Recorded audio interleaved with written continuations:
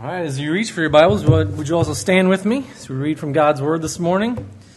Turning to the book of John, chapter 19, reading verses 25 through 30. Pastor Bruce continues his message series, Cries from the Cross. This morning we look at the cry of victory. We're in John chapter 19, verses 25 through 30. If you have a pew Bible, you can find it on page 625. Now there stood by the cross of Jesus his mother, and his mother's sister, Mary the wife of Clopas, and Mary Magdalene. When Jesus therefore saw his mother, and the disciple whom he loved standing by, he said to his mother, "Woman, behold your son." Then he said to the disciple, "Behold your mother." And from that hour the disciple took her to his own home. After this, Jesus, knowing that all things were now accomplished, that the scripture might be fulfilled, said, "I thirst." Now a vessel full of sour wine was sitting there. They filled a sponge with sour wine, put it on hyssop, and put it to his mouth. So when Jesus had received the sour wine, he said, "It is finished." And bowing his head, he gave up his spirit. Let's pray. God, we thank you this morning for your sacrifice on the cross, Lord, and that you accomplished all that the Father had intended.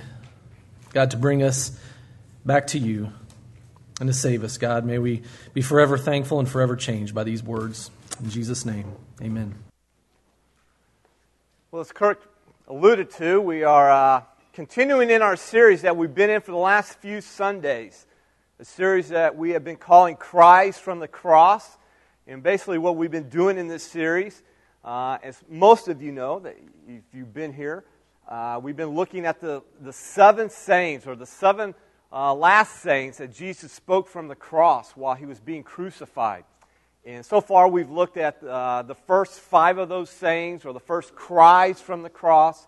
And next Sunday we will actually conclude this series, and we'll look at the seventh cry, the seventh saying that Jesus spoke from the cross.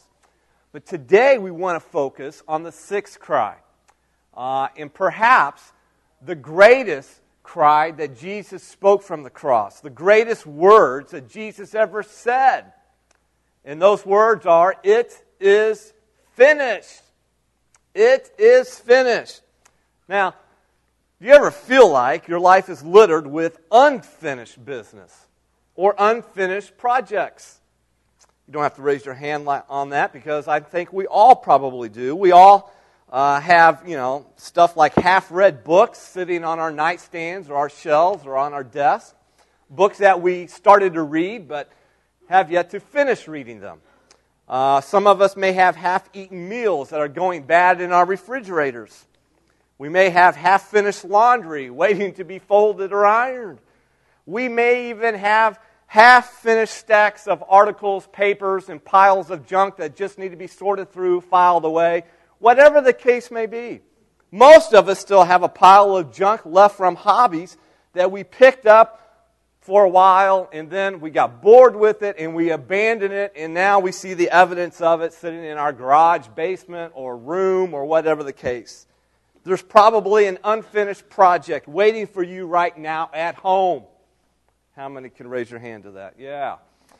I know I have a half-finished remodeling project that still needs to be completed in my house.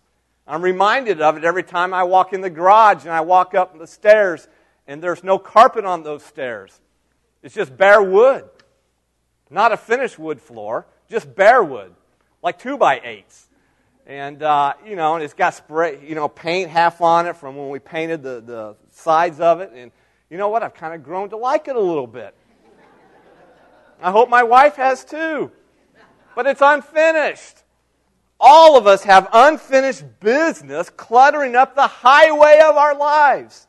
All of us go through life leaving behind a trail of unfinished projects. I mean, how many have heard of Michelangelo? The one who, the great artist of all time, one of the greatest artists of all time. And he would often begin a project only to abandon it in a fit of anger. In fact, when he died, he left more unfinished works than ones that were actually finished.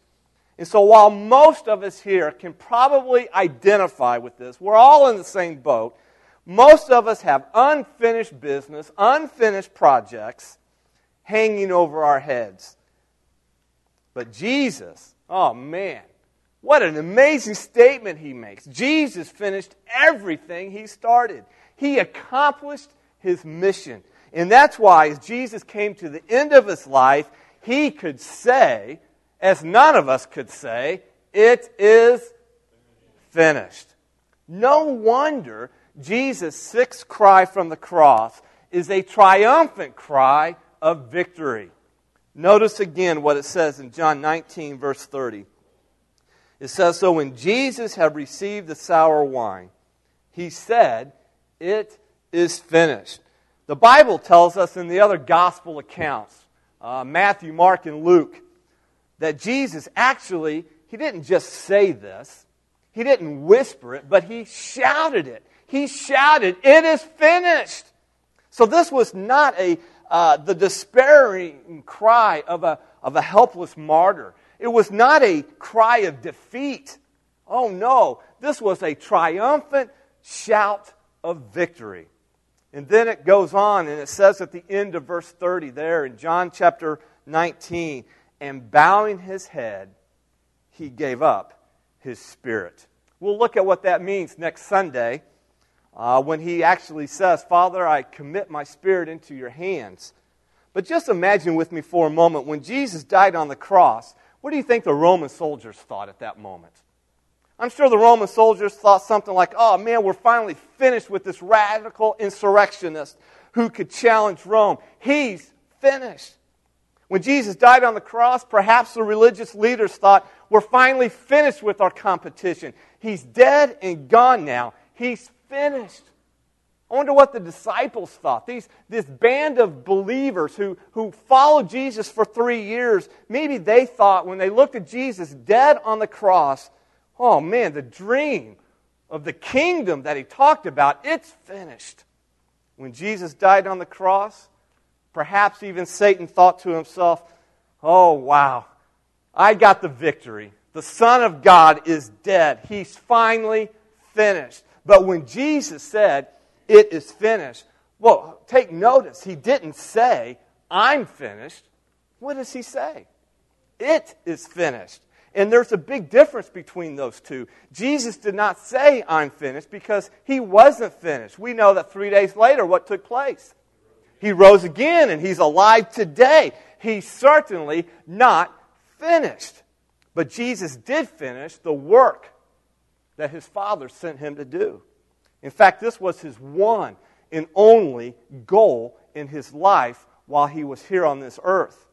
We're told this in John chapter 4, verse 34. In fact, Jesus tells his disciples these words. Look what it says. My food is to do the will of him who sent me and to finish his work. So Jesus' death, it was not the end of his life. Folks, listen to me. It was the accomplishment of his mission. As Max Lucado writes, who is an author and pastor, he says these words, the history-long plan of redeeming man was finished. The job was finished. The song had been sung. The blood had been poured. The sacrifice had been made. The sting of death had been removed. It was over. So no wonder Jesus could now shout, it is finished. Now, just focus on those 3 words for a moment. It is finished. That sentence or that phrase, it's interesting. It's actually one word in the Greek language. And that one word in the Greek language is this, tetelestai. It's the word tetelestai. And that word tetelestai means it is finished. It means it stands finished. And it will always be finished. It's a very significant word because it signifies a successful end to a particular course of action. For example, it's the word you would use if you were to venture out and try to climb Mount Everest. Can you imagine climbing Mount Everest? And if you actually summoned it, made it all the way to the top of Mount Everest, would you not be pretty excited about that? Man, you would shout, if you did this back then, you would shout, tetelestai. It's finished. It's the same word you would use when you crossed the finish line of your first 10K mile. Kirk understands this a little bit. He runs these 5K, not quite 10K. You ever run a 10K? A half of one. He's run a 5K. That's more than what I ever want to run in my life. But let's say you venture out and you're like, I'm going to run a 10K. And for the first time, you're like, wow, man, I finished it. You know what you would say? It is finished. Tetelestai. It's the word you would use when you finally make the last and final payment on your house mortgage. You're like so excited. Tetelestai. It's finished. It's over. So this word, while it is unfamiliar to us in our culture today. I mean, we don't use this word tetelestai, but let me tell you, it was a very familiar word in Jesus' day. In fact, it was used in many different ways as well. For example, artists would use the word tetelestai after painting a picture. And they might say something like, the picture is finished. Tetelestai. Servants use the word when doing their task, and they would report back to their masters, and they would say about their work, their job, tetelestai, I have finished my job. Priests would use the word tetelestai when examining an animal for the sacrifice. And they would examine it, and they would say, tetelestai, the sacrifice is perfect. It's ready for sacrifice. Soldiers would use this word after winning a battle. The enemy is defeated. Tetelestai. Merchants used the word tetelestai after a bill was paid off. And they would say the debt is paid in full. Tetelestai. So in shouting this word that Jesus shouted in the Greek, tetelestai, in the English, it is finished, Jesus gives us the most important and significant and triumphant cry in all of history. In fact, this word, it's an amazing little word because it actually sums up everything that Jesus did for us on the cross. Now, I wish we had time to look at everything that he did, everything that he accomplished, but we don't. So I want to answer the question, what did Jesus finish on the cross? What did he accomplish on the cross? And while we don't have time to look at everything, I do want us to focus on three things this morning. I want you to see, I want you to walk away from here understanding that when Jesus said, it is finished, he meant it. It is finished, and here's three things that he finished. Here are three things that he accomplished, and it makes a big difference in my life today, even 2,000 years later. So number one, look at it. Jesus finished his suffering. He finished his suffering. From beginning to end, Jesus lived a life of suffering. In fact, we could say that in many ways, Jesus was born to suffer. When you think about his birth, and normally we typically think about his birth at Christmas time. And when you think about his birth, he was born in a smelly stable. His crib was a feeding trough. His pillow was straw. But folks, all that is finished now. John chapter 1 verse 11 tells us that Jesus came to that which was his own, but his own did not receive him. In other words, when he began his preaching in his hometown, his neighbors threatened to stone him and drove him out of town. Even his own brothers did not believe that he was really the Son of God. Jesus became homeless. He was a wanderer, for there was nowhere to lay his head. But all that is what? Finished now. You go back to the Old Testament and one of the prophecies that Isaiah makes in Isaiah 53:3, and he says Jesus was despised and rejected by men. He was opposed by the priests and politicians of this world. The king of Judah pursued Jesus with a sword, forcing him to become an exile and a refugee in Egypt. The religious leaders wanted to kill him. Even his own friends betrayed him when he needed them most. But all that is what? Finished now. Isaiah 53:3, it goes on, and it also says Jesus was a man of sorrows, familiar with suffering. He was mocked by the soldiers. They put a crown of thorn on his head. They stripped him. They scourged him and crucified him. And then they ridiculed him some more. He was in agony. He was thirsty. He was forsaken by his Father on the cross. But all that is what? Finished now. Jesus reminded his disciples that he was destined to suffer in Luke chapter 9:22, when he says, "The Son of Man must suffer many things and be rejected by the elders, the chief priests, and the teachers of the law. And he must be killed and on the third day be raised to life." Listen, no one will crucify Jesus on the cross ever again. Why? For he has finished his sufferings. It is done with. It's completed. And thankfully, Jesus' sufferings have come to an end. And although we as his followers, we suffer for different reasons, in different ways in this world today, listen, folks, we can take heart that our suffering will someday come to an end too. Is that not something to be thankful for? Whatever you may be facing here this morning, whether it is physical suffering, whether it's an emotional burden, whether it's some type of relational issue or whatever the case may be, someday we shall be able to say, "It is finished." To the child whose father has mistreated him, to the woman whose husband has abandoned her, to the person who is suffering from a terminal illness, someday those wounds will come to an end. So take heart, follower of Christ. Take heart, child of God. Someday we too, like Christ said, we shall be able to say to our suffering, "It is" what? Finished. But suffering is not all Jesus finished on the cross. Listen, if the only thing that Jesus finished on the cross was his earthly suffering, then his life was nothing more than a tragic waste. And his death was no different than our death. So what else did Jesus accomplish on the cross? We'll look at it here. Notice it on the screen. Number 2, Jesus defeated Satan. Jesus defeated Satan. In 1 John chapter 3, verse 8, it says, "The reason the Son of God appeared was to destroy the works of the devil." And that's exactly what Jesus did with his death on the cross and resurrection 3 days later.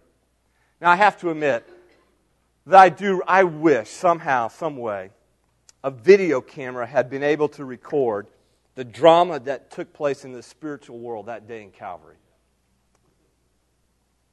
That one of the angels had an iPhone and just panned the whole drama as it played out. Because, folks, listen to me, there was a cosmic war was being played out between Satan and the Son of God. And from a human standpoint, from our standpoint, it looked like Satan had won. I mean, here's Jesus on the cross. He's beaten, he's bleeding, and he's dying. Satan thought he had finally destroyed the Son of God. Satan was expecting Jesus to say, "I'm finished." But what he got was something totally different. Satan himself was finished. When Jesus said, "It is finished," Satan's stronghold on humanity, on our lives, was finished. I love what it says in Colossians chapter 2, 13 and 15. Look at it, and I think this verse is actually on the back side of your notes. Look what it says. It says, "When you were dead in your sins," and that is so true. Before our life in Christ, folks, listen to me, we are dead spiritually. And there is no hope for us apart from the life that Jesus Christ can give to us. So Paul says, when you were dead in your sins and in the uncircumcision of your flesh, notice what God does. God made you what? Alive with Christ. He forgave us all our sins, having canceled the charge of our legal indebtedness, which stood against us and condemned us. He has taken it away, nailing it to the cross. And having disarmed the powers and authorities. Whose powers and authorities? Satan's powers and authorities. He made a public spectacle of them, triumphing over them by the cross. Now, picture with me a courtroom scene. And believe me, you can do it because we see TV shows all the time with courtroom scenes. So picture that with me for a moment. And God is there. And He knows better than anyone, better than we, the extent of our sins and our guilt. Satan is also there. And he is our accuser. And he shows up to make his case against you, to make his case against me. And he reminds God that the wages of sin is what? Death. He reminds God, God, your justice demands that sin be paid for. And the penalty for that sin is death. And it's like he sticks it in God's face. Listen, you got to be true to who you are. And that's when Jesus stands up and he says, if I can quote Paul's words in Colossians 2:14, hey, I forgave us all our sins, having canceled the charge of our legal indebtedness, which stood against us and condemned us. He has taken it away, and he's nailed it to the cross. In other words, Jesus is saying, I paid the penalty for sin with my death on the cross. And when Jesus said paid in full, that penalty was canceled once and for all. And then God strips away Satan's arguments to accuse you of sin by pronouncing us forgiven. And then God disarmed the powers and authorities. He made a public spectacle of them, triumphing over them by the cross. Now, what does all this mean? Well, if I can simplify it this way, it means Satan was totally, completely, utterly defeated at the cross. It means Satan can't destroy us with the guilt of our sin. So you know how he tries to destroy us now? He tries to destroy us with fear, and especially the fear of death. But even that is futile. Notice what it says in Hebrews chapter 2, verse 14. It says, because God's children are human beings, made of flesh and blood.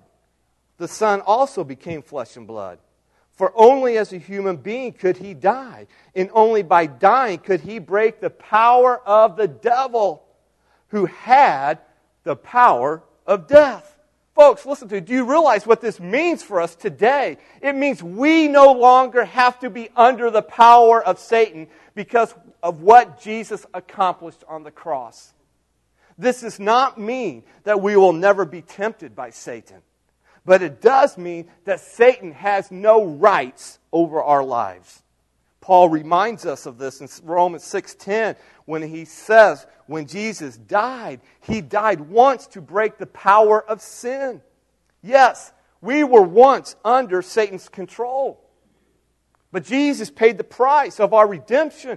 Therefore, we no longer have to be under the power of sin anymore. In other words, we don't have to be under the power of hurts, habits, and hang-ups in our lives that hold us back. Why? Because we've been freed by what Jesus did on the cross for us. And so now, when I come to the cross, when I come to Jesus and I humble myself, and by faith I invite Him into my life, I get a new power to stop doing things I can't stop doing on my own. When Jesus gives us power over sin, He gives us a supernatural power, a supernatural ability to say no to things we couldn't say no to previously. Not that we're never going to sin anymore in our lives, but now we have the power not to sin. We have the power to make that choice because now we have new life in Christ. So when Jesus died on the cross, listen to me, He defeated Satan. And when He defeated Satan, He conquered his power over sin and death. You say, wait a minute, man. Seems like Satan is still alive today. Yes, Satan is defeated. He's a defeated foe. And yes, he's still running around trying to wreak havoc in people's lives. You can almost make the analogy, he's like a chicken with his head cut off. You've heard of that before? He's dead. He just doesn't know it yet. But he's finished. He is finished. Perhaps an illustration will help us to better understand the idea of this. A father and daughter were traveling in a car. And while they were driving, the father noticed that there was a bee in the car with them. And this was a pretty serious situation because the little girl was extremely allergic to bee stings. And it could actually die if she was stung, and it, serious enough there. Well, as the bee flew toward his daughter, the father reached out with his open hand. And when the bee saw his hand, it landed on his palm, and the father closed his fist as the bee dug his stinger deeply into his skin. About a minute later, the father opened up his hand and set the bee free. Well, the little girl, as you can imagine, was terrified, petrified when she saw the bee buzzing around her again. The father looked down at his little girl and said, "Honey, don't worry. That bee can't hurt you any longer. The stinger is in my hand. He may buzz around and try to frighten you, but he can't harm you now." Listen, that's a perfect picture of what Jesus did on the cross. A perfect picture. Listen, Satan planted his stinger into the hands and feet of the Savior. And because Jesus took the full brunt of Satan's sting, his power has been nullified. It has been diffused. Satan can buzz around, and he can cause problems, and he can paralyze you with fear. But he has lost the war when Jesus shouted, "It is finished." That's why Paul declares in 1 Corinthians 15, verses 55 through 57, he says, "O death, where is your victory? O death, where is your sting? The sting of death is sin, and the power of sin is the law. But thanks be to God who gives us the victory through who? Our Lord Jesus Christ." Now, there's one more significant thing that Jesus accomplished on the cross that I want us to focus on. Number 3, Jesus paid for our salvation. He paid for our salvation. Before Jesus died on the cross, as we already said, humanity was in bondage to sin. And we deserve to die because of our sin. In fact, the Bible says it pretty clearly that the penalty for sin is death. And so a price had to be paid to redeem us, to buy us back from sin and death. And the price of our redemption was a perfect sacrifice, a price that you and I could never pay ourselves as sinners. And so what did God do? In His love, in His mercy and grace, He sent His only Son to die in our place as the perfect sacrifice for our sin. And that's why, if you go back to John chapter 129, when John the Baptist sees Jesus for the first time, he says, "Behold the Lamb of God who takes away the sin of the world." When Jesus said, "It is finished," He was in essence saying, "I am the Lamb of God, and I've paid the price in full." In other words, when Jesus died on the cross, listen to me, He paid it all once for all. Now notice what this means exactly coming up on the screen. Jesus paid it all once for all. It means the sacrifice for sin was paid by Jesus Christ. And the payment for our sin was accepted by God the Father. Now, don't miss this. This is significant. This is critically important for us to grab hold of. When Jesus paid for our salvation, folks, listen, He paid it all once for all. This is where the word tetelestai becomes very significant. Remember, we said merchants or businessmen. They would actually write this word, tetelestai, on a receipt, or they would stamp it on a receipt after a bill was paid off. And it basically meant paid in full. It means that the purchase has been made and that no more money is owed. Now, believe it or not, we still use this phrase, paid in full, even 2,000 years later. We don't use the word tetelestai, but we use the meaning of it. I just got a reminder of that in the mail just last week. It says, "Dear Mr. Adrian, welcome back. We are pleased to have you continue as a subscriber to Ski Magazine. Your order has been processed as you instructed, and your bill is attached. Now, if you could take a moment to send us your payment, we'd be most grateful. That way we can mark your account," get this, paid in full. And make certain you receive every issue with no interruption of service. Thanks again for renewing your subscription. Cordially, Ski Magazine. Pretty cool, huh? A vivid reminder of what Jesus has done for us. Paid in full. It means that once something is paid for, you never have to pay for it again. Hallelujah, right? In fact, paid in full means that once a thing is paid for, it is foolish to try to pay for that thing again. I mean, can you imagine making your last car payment and then choosing to go ahead and send in monthly payments to the bank? Would anybody here do that? No way. I mean, can you imagine paying off your student loans and then calling up the government and telling them, oh, by the way, I'm going to continue to give you money? Who would do such a thing? Can you imagine paying off your mortgage and then telling the bank you want to keep making house payments? Who in their right mind would do such a crazy thing? In the same way, when Jesus paid for your sins, He paid for it all, once for all. Do you know what this means? It means you don't have to pay for your sins. It means you don't have to keep paying for them. Hebrews 7:27 says it so clearly. He, that is Jesus, sacrificed for their sins once for all when He offered Himself. Once is paid for. Get this, there's no need to ever offer any more sacrifices. There's no need to ever pay the price again. The word finished is just the perfect word to describe what Jesus did on the cross. Listen to me. When Jesus died on the cross, He paid the full price for your sin and for my sin. And the beauty of that is that payment that Jesus paid, His sacrifice, was accepted by God the Father.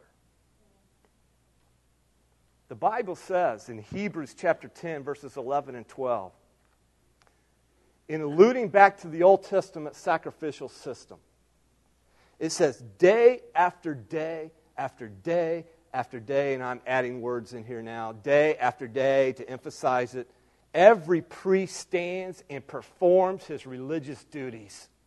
Again and again, he offers the same sacrifices which can never take away sins. But when this priest, who is this priest? It's Jesus Christ, folks. When this priest had offered for all time one sacrifice for sins, what did He do? He sat down at the right hand of God. Now that phrase is beautiful right there.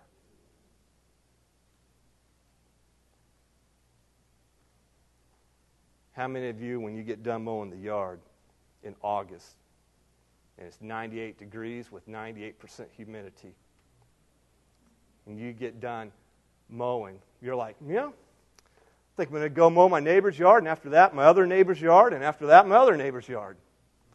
Nada. What do? We go inside, we get a tall glass of water or a tall glass of iced tea, and we have a seat. Why? Because we're finished. Yes, it's finished. And we admire our work. We sit back on our deck and we go, man, my yard looks awesome now. Looks great. Or if you're like me now, I sit on my deck and watch my boys mow the yard and say, you guys are finished. You did a good job. Pretty good. I like that. While I'm drinking my iced tea. Listen, that phrase, the works of Jesus is complete. He is seated, not standing, because the price has been paid and the payment has been accepted by God the Father. And it's interesting what happened as soon as Jesus gave His final cry. If you go to Matthew chapter 27, verse 51, it says, at that moment, the curtain of the temple was torn in two from top to bottom. The earth shook and the rock split. You say, man, what is happening there? What's happening is that the way to God now is open. Instead of only the high priest being allowed to enter the Holy of Holies one day of year, Entrance into God's presence was now available to everyone who was willing to come through Jesus Christ. Why? Because Jesus paid for our salvation once for all with His death on the cross, and that payment was accepted by God. No wonder Jesus, as He hung on the cross, before He died, said, paid in full, tetelestai. So let me ask you a personal question here. Not just a personal question, folks, but a critically important question. What sin is keeping you back from God today? What is holding you back from entering into the presence of God through Jesus Christ when He's already paid it all once for all? Is it anger? Is it lust in the heart? Is it immorality? Is it greed? Is it some kind of addiction? Is it pride? Is it stealing, cheating, lying? Or is it any other sin? Well, here is the best news you will ever hear. It doesn't matter what your sin is.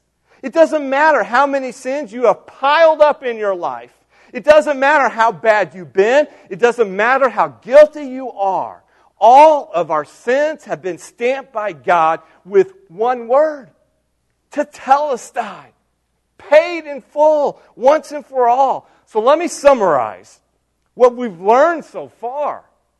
What did Jesus accomplish on the cross? Well, He finished His suffering. He defeated Satan, and when He defeated Satan, He conquered the power of sin and death, and He paid for our salvation. What a Savior, right? That's why "it is finished" are the most important words you will ever hear in your life. What Jesus accomplished on the cross was so awesome, so total, so complete, that it could never be repeated again. Not even by Jesus Himself. Why? Because Jesus' work on the cross is finished. Do you know what that means? Look at it coming up on the screen. It means you and I can't add anything to what Jesus has already done on the cross. Get this. All of our efforts to add anything, whether we think it's big, small, or minutia, it doesn't matter. All of our efforts to add anything to what Christ did on the cross are doomed to failure. Friends, there's nothing you can do to earn your salvation. There's nothing you can add to what Jesus has already done. If Jesus paid it all, then you don't have any more payments to make. And if you try to pay for your salvation, it means you don't think He paid it all. To say it another way, how many of you guys like watching HGTV? Oh, yeah, we got a few. I like that. One of my favorite shows is the shows where they flip houses. Flip this house. You know what I'm talking about. They go in, they buy these old jalopy dump houses, and they go in, and what do they do to them? Fix them up. They refinish them, right? And then they resell them and make $50,000, $100,000 of them. And I'm like, man, how come I can't do that? You know? I'm like, well, I don't have the talent for that. That's why. Or the time. And they refinish those houses. And while they can do that to a house, folks, listen to me. You and I, you cannot refinish the finished work of Jesus Christ on the cross. True, there are some things in life that improve when you add to them. Right? How many of you would like to go into your job tomorrow and find out they added a couple of zeros to your paycheck? That's a pretty good thing, right? But folks, some things are destroyed when you try to add to them. What if I took a brush and decided, that Mona Lisa, I think I could do a better job. I'm going to add my own strokes to it. Ludicrous. I would destroy the Mona Lisa, wouldn't I? I would destroy its value. What if I took a chisel and decided, Michelangelo, I know he chiseled out that sculpture of David, but I think I could do a better job. I think I can add my own touches to it. Ludicrous. I would destroy it. then why would anyone think they can add anything to the finished work of Jesus Christ? It's ludicrous to think so. So don't try to improve on what God has already done for you, because you can't. There is nothing you can contribute to the payment that Jesus made on the cross for your sin. There is no penance you can do. There's no good work you can perform. There is no punishment you can endure to pay for your sins. When Jesus said, "It is finished," He meant it. And folks, I'm telling you, man, that is the most glorious, beautiful difference between what Jesus came to do and all other religions in the world. In fact, the difference between what Jesus came to do and all other religions in the world can be summed up in 2 letters. Every other religion has 2 letters in it. You know what they are? You've heard this before. It's D-O. Do. They just have a different list of what to do to earn favor with God. What to do to get into heaven. What to do this. So they have their own list. Every religion, you got to do this, you do that, you do this. And hopefully it's good enough. Every religion has their list of do's. But Christianity adds 2 more letters. D-O, what is it? N-E. Done. Done. Finished. Complete. Which means we don't have to do anything. Why? Because Jesus has already done it all on the cross. Amen! Listen, Jesus' work on the cross is what? Finished. This also means that you and I only have 2 options. You can only accept or reject the finished work of Jesus. There's an old story that many pastors have told for many years, and perhaps you've even heard this story before. The story goes like this. There was a rather peculiar evangelist named Alexander Wooten who had finished speaking one night at a revival. And as he was shaking hands afterwards, he was approached by a flippant young man who asked, "What must I do to be saved? What must I do to be saved?" And the evangelist looked at him and said, "It's too late, son. It's too late." And then he continued shaking hands. Well, the young man was rather alarmed by this, grabbed the evangelist's hand and said, "What do you mean it's too late? Is there nothing I can do to be saved?" "Too late," Mr. Wooten said. "It's already been done. You're too late. All you can do is believe it and accept it." Folks, that is the question of the hour. It's the question of the day. It's the question of our lives. It's the most important question that we can contemplate and ask ourselves and answer it in all honesty. Have you accepted the finished work of Jesus on the cross? Or are you still rejecting it? Listen, if you've never accepted Jesus as your Savior, today can be the day of salvation. You say, "What do I do?" Nothing. It's by grace through faith in what Jesus has done on the cross. And if you're here this morning and you're ready to accept God's free gift of salvation through faith in Jesus Christ, then I want to invite you to come to the cross, to come to Jesus. I want to invite you to receive Him, to accept Him into your heart, and to confess your sin in a prayer, and through prayer invite Him into your life. How many are willing to do that this morning? Will you bow your heads with me?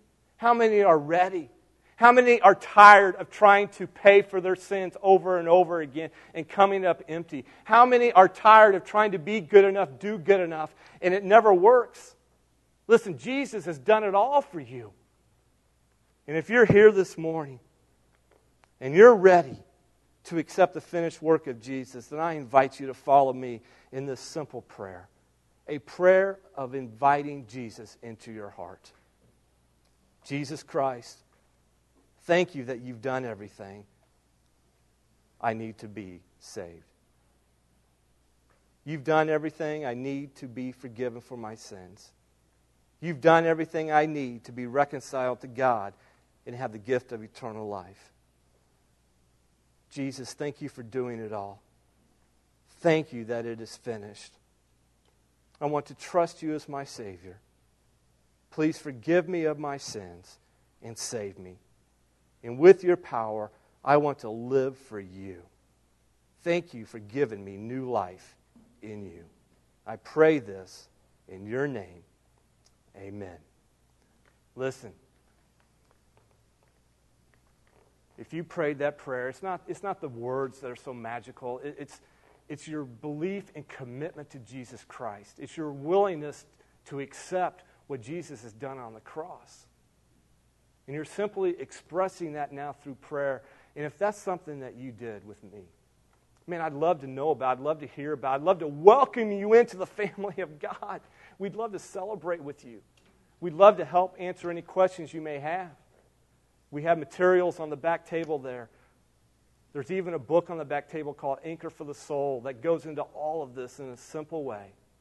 Would you just, as your way out, fill out that communication card on the side of your bulletin and just mark, hey, I prayed to receive Christ. Or even tell me in person. You know, I'm so thankful for the finished work of Jesus Christ, aren't you? And what He did on the cross and the difference that it makes in our life. And I want us to take a few minutes to remember the finished work of Jesus through the Lord's Supper, through participation in communion. And so what I want to do is to invite those of us who profess to be believers in Christ, those of us who profess and we're not ashamed to be called Christ followers, to invite us to participate in communion. The bread, as you know, it represents the broken body of Jesus Christ as a sacrifice on the cross. And the juice represents the shed blood of Jesus, the blood that was paid for our salvation. Dana and Kim are going to sing here. And as they do, I want to challenge you to use this time while they sing to go to God in prayer. Offer up your thanks. Pray to Him. And if maybe you got some unconfessed sin in your heart as a believer, to do business with God. Listen, Jesus paid it all, didn't He? And so now when we come to Him and ask for forgiveness, what does God promise He will always do? Cleanse us and forgive us and make us righteous all over again. He will make us ready to participate in communion. What a beautiful thing. And so while they sing, this is your opportunity to give thanks, to remember, and to confess sin. Make things right if need be. After they're done singing, the instrumentalists will continue to play. And as they play, then we can stand and we can walk to one of these 4 tables throughout the auditorium and we can take the bread and the juice and we take it back to our seats and participate in communion.